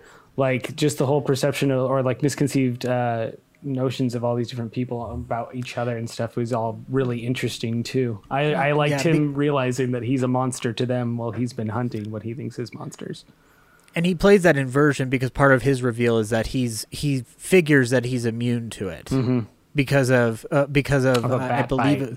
Yeah, the bat bite. Yeah, he was He bitten ate by a bat in bat. the Chinese market one time, and yeah. Then yikes, niche fucking yeah. COVID joke. Sorry about yeah, that. no, it's fine. You went the more sincere route. I was going down like one time I bit the head off a bat, and then a Batman came after me. I guess that one was good. I guess karma's a bitch. But yeah, that is the end. Now, there's a wrap up here with this regarding the creatives, because Sidney Salco is a guy that I think we'll end up talking about again, because he started his career in 1936 and worked into 1964. He started off at Universal Pictures. His last film would be The Murder Game for 20th Century Fox. It's a British crime thriller. And Tippett would continue to work into a little bit more into the 60s, and he passes away at the age of 67 at the age of 67 in 1976.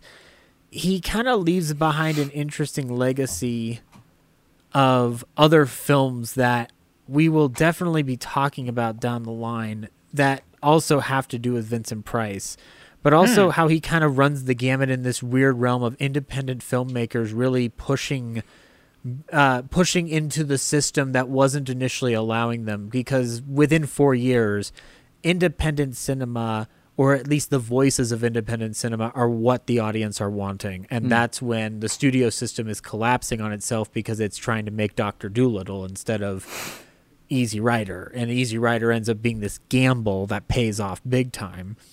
And I was curious to see in my own mind how this movie was responded at the era, and I didn't find many reviews. And I'll be honest, I couldn't find box office numbers for this fucking movie, which is all I saw was it was polarizing. Yeah, that's really like all I found about it. Yeah, so from a modern standpoint on Rotten Tomatoes, the rating is at 80%.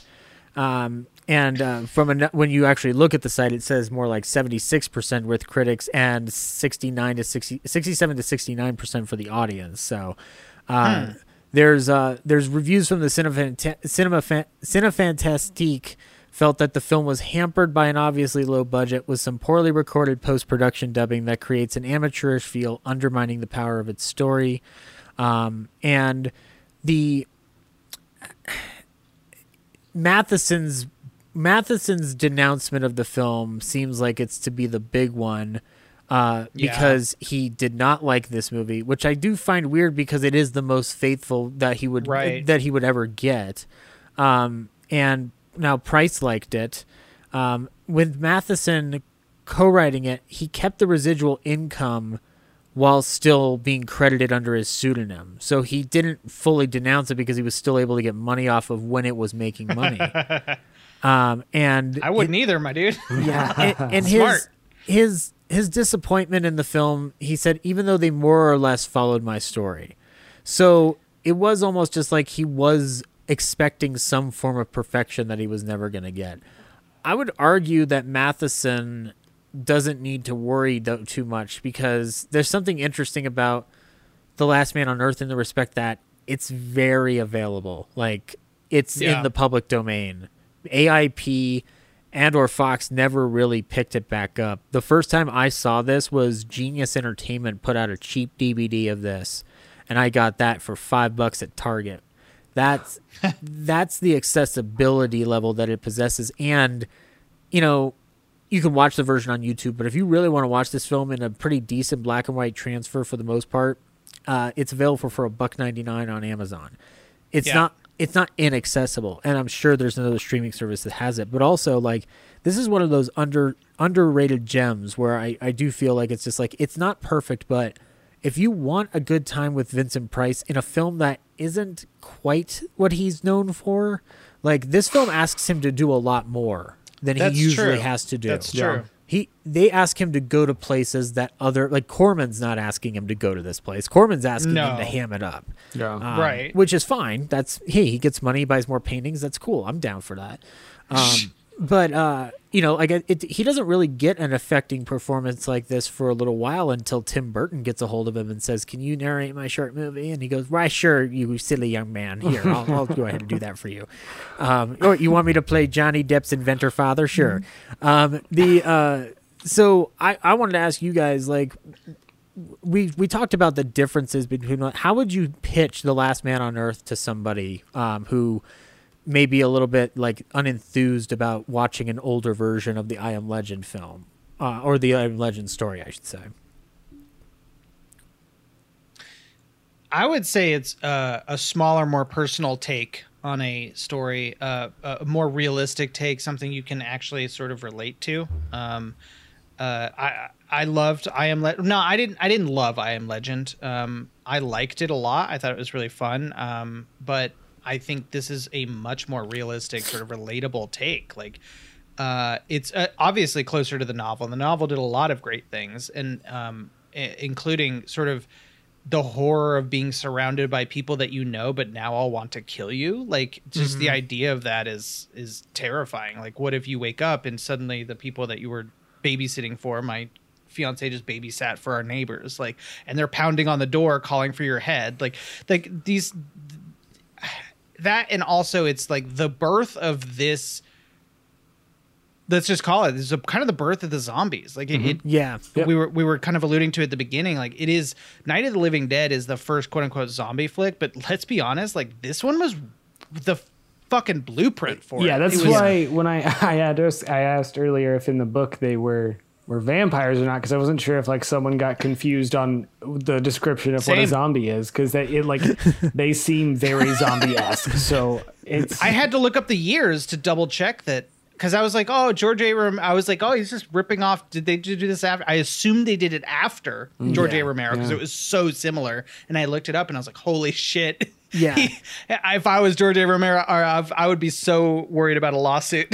Well, and you know what, though, given the fact that both of their films ended up in the public domain, I don't think anybody was angry at anybody. That's fair. Yeah. Also, film students, pick this up. Like, there's really great material here that is, I think, hasn't been handled correctly, to be quite honest. And it also does provide that area for film fans, for filmmakers to experiment with how to get away with things on a lower budget. Yeah, exactly. I mean, the democratization of film nowadays, anybody can pick up your iPhone is a camera. Like, you could film, I mean, not to denigrate this film at all, because they were working on a small budget and 50 years ago, but you could shoot something that's higher quality than this today for fucking $100. You know, like, yeah. Well, it really depends on what your garlic budget is and local groceries. You know. Oh my god, that's true. You need more garlic. You need more mirrors. Mirrors and garlic. That's right. Yeah. You can cheap out on the mirrors though, because they're on the outside. You just got to make sure that they're placed next to fancy mirrors in order to make it work. That's right. I want to don't have your actor grab the fancy mirror. I want to pinpoint on something Anthony said about the comparison, because you said you didn't love I Am Legend, but it was fun. This movie is not fun in the sense of it's like an action-y movie. Like, this is entertaining to watch because of the emotional values in it. It's heavy and it's dark. And like, I'm, as we mentioned earlier, I'm not very familiar with older movies, but this seems dark for old movies too. Like, it's just a darker film. I'm gonna send at some point in this week to you, Brent, a list of films where I can be like, if you want to have your mind a little bit ripped open, because there's one available on the archive that we just recorded an episode about that you'll hear, where it's a melodrama that I think pushes the limit on defining melodrama versus realistic drama. Like, there's there's a weird in between where I'm just like, damn, this movie is melodramatic, but it's really pushing some hard issues here. This is interesting. Yes, please send me that. I need all the movies. I will. And actually, I liked to the point that you brought up that the movie is, the fun from this film comes from the fact that it is very much what it sets out to be, which is a horror movie. Yeah. It is not trying to do the William Castle thing or even the Andre de Toth thing with House of Wax. It's really attempting to do something. I think for all that Tipper interfered with the story, there seems to have been an actual attempt to do something here. Like, he wouldn't have brought Matheson on if he didn't think that would bring some value to the piece. Yeah. Like, it seems like, why bother with the author if you don't have to? Like, Hitchcock didn't even bring Robert Bloch in to write Psycho, the script. He brought in Stefano for that. So I think there is something about what you say and the fact that if you're watching this for any schlock value or like a MST3K value, I guess you can do that. I've always found a way to do that in other films that are 10 times better than this. Yeah. But for me, there is a part of it rewatching it where I'm just like, you know what? This is a good Halloween movie to watch. This is a good movie to sit down at Halloween to watch when I don't want to think about too much, but I also don't want to be too frivolous. Like, it's a nice little medium here for me. And on that note, though, we've gone through a hour and 26 movie with an hour and 50 minutes. You guys you both brought wonderful things to the table. This is an absolutely great discussion. I want you back for more sci-fi. Yes, we're going to do Howard please. Hawks' The Thing from Another World next. Yes. That's the one we got to do. But gentlemen, thank you very much for coming to the Ballyhoo. Really quickly, remind the people about your wonderful Sugar Kingdom. Go ahead, Anthony. Well, we are the hosts of Poptimistic. You can find it anywhere you please. We just try to talk about things we like. We try to avoid being toxic. We challenge ourselves to not be the toxic fans. We try to be the antidote to toxic sort of fandom. And also just sort of a shining light in sort of a dark world right now. That's kind of what we do. All of our ads are improvised, so you can actually send us ad challenges. And beyond that, like, we just really, really love meeting new people. So just say hi. Yeah. Yeah, and Brent, thank you very much for kind of joining the fold here, because like this is our first time interacting with each other besides messaging and whatnot. You're a stellar cat to have on board a podcast. Well, thank you. It's no wonder that Anthony does this with you each and every week. Like, he is as funny as he is pretty. Yo, dude, stop. Yeah. Now, you keep posing. You do exactly what you need to do here, sir. And yes, I will say within the regards to Poptimistic, there's a couple of good entry episodes if you're ever interested. The one you just put out with Godzilla versus Kong is just a fun one if you're wanting something more up to date. Sure. The Whedon Snyder discussion was among some of the best podcasting I've heard this year. Thank you. Oh, wow. And but there's also the Wonder Woman episode you did with our friend Maggie Hart. Yeah. That was a lot of fun too.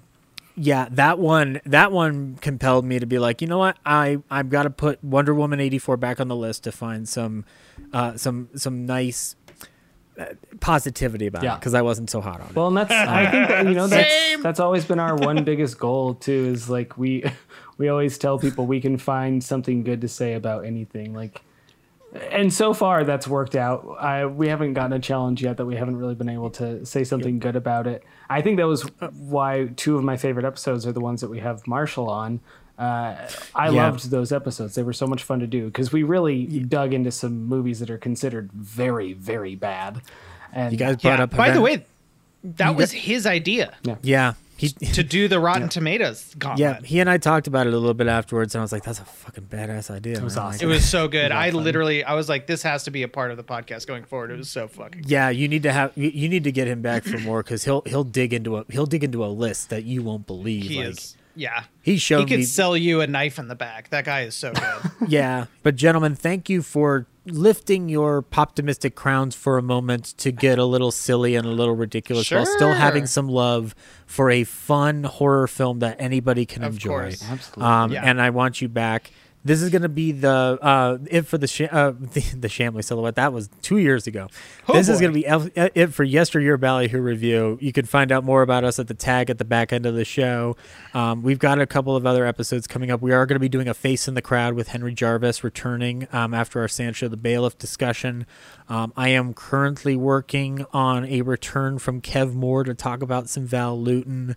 And within the time frame, we will also have the return of Matt Willix to talk some more Abbott and Costello, because it's. I think he was in an outro. I wasn't sure if I was one that froze.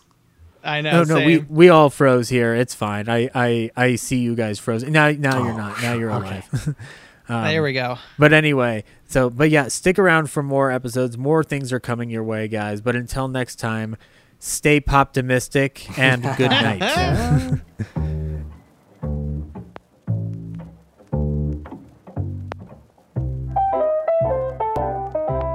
This concludes tonight's episode of Yesteryear Ballyhoo Review.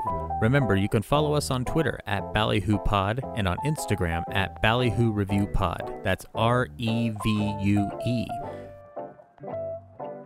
Our theme was composed by Matty Ghost. Be sure to check him out on Twitch for more of his music. Our announcer was Henry Jarvis. Be sure to watch his YouTube series Chewing the Scenery.